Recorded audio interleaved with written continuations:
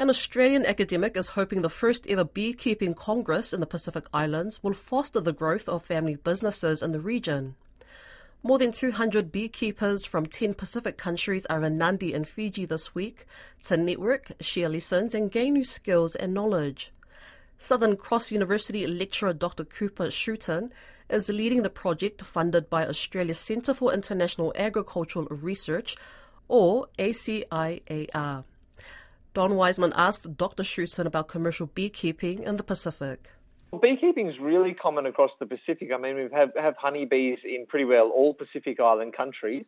In terms of answering the question regarding commercial beekeeping, it really depends on how you define commercial beekeeping, because we wouldn't see as many beekeepers, for example, how you'd classify commercial beekeeping in Australia or New Zealand, but that doesn't mean that it's not very important to livelihoods. So on average, across the Pacific, beekeepers probably only have about 30 hives.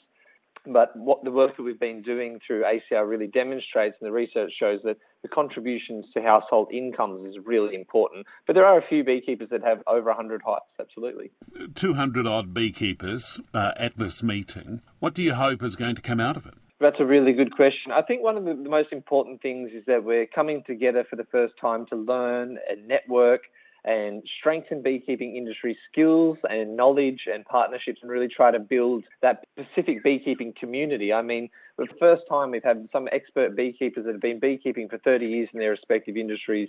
They've got a wealth of knowledge and experience. They've just never been in contact. They've never known each other. So a strengthening of Pacific Island beekeeping communities and the connections there. And also we've got some outcomes where we're having roundtable discussions and developing policy briefs around best practice for beekeeping for development in the region, and regional honeybee biosecurity, and also what the future of beekeeping looks like in the Pacific. So there's some of the outcomes that we're hoping for. In parts of the Pacific, New Zealand has a significant problem, for instance, with varroa mite. Are there problems in other parts of the Pacific that you need to be concerned about? Yeah, I mean, they've got lots of different similar issues, and varroa is a really big problem for many Pacific Island countries.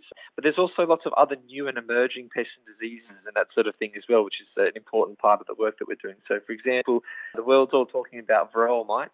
There's many species of varroa mites, and they also are a vector for lots of different viruses. So knowing where they are and how they're impacting on bees is really important more regionally. There's also pests and diseases we don't have in New Zealand. We don't have them in Australia yet, for example, tropolalaps mites, and they're just as damaging as varroa mites, and no one's really talking about them. So it's really important to try to raise the profile of some of these pests and diseases in the Pacific back home in Australia and New Zealand as well. Yeah, they've got a whole range of different pest and disease issues that they're facing. So this exercise that you're undertaking with this Beekeepers Congress, are you looking to grow the business, so to speak, across the region?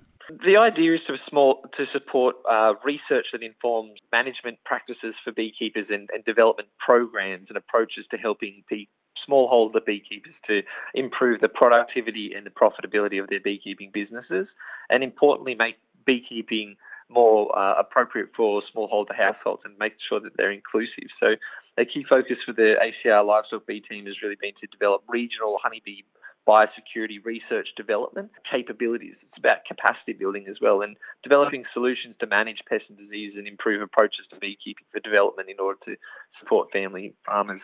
But I mean, improving community-based control of pests and diseases in the Pacific that constrain production and trade of bees and honey and other bee products is super important, that has direct benefits for both Australia and New Zealand as well. One of the big issues in New Zealand, I don't know if it's the case in Australia, is a lack of knowledge about the importance of bees in terms of their pollinating work. Is there a similar lack of knowledge across the island countries? Yeah, that's absolutely right. I wouldn't say necessarily a lack of knowledge, but there's just a general lack of research to really inform how important honeybees are. I mean, like you said, in Australia, the beekeeping industry is worth about $256 million, but the contributions to pollination services are about $14.2 billion, and that figure is about 9 years old now. So yeah, the honeybees play an incredibly important role in pollinating horticultural crops. But throughout the Pacific, we don't necessarily have really large-scale, broad-acre horticultural cropping systems.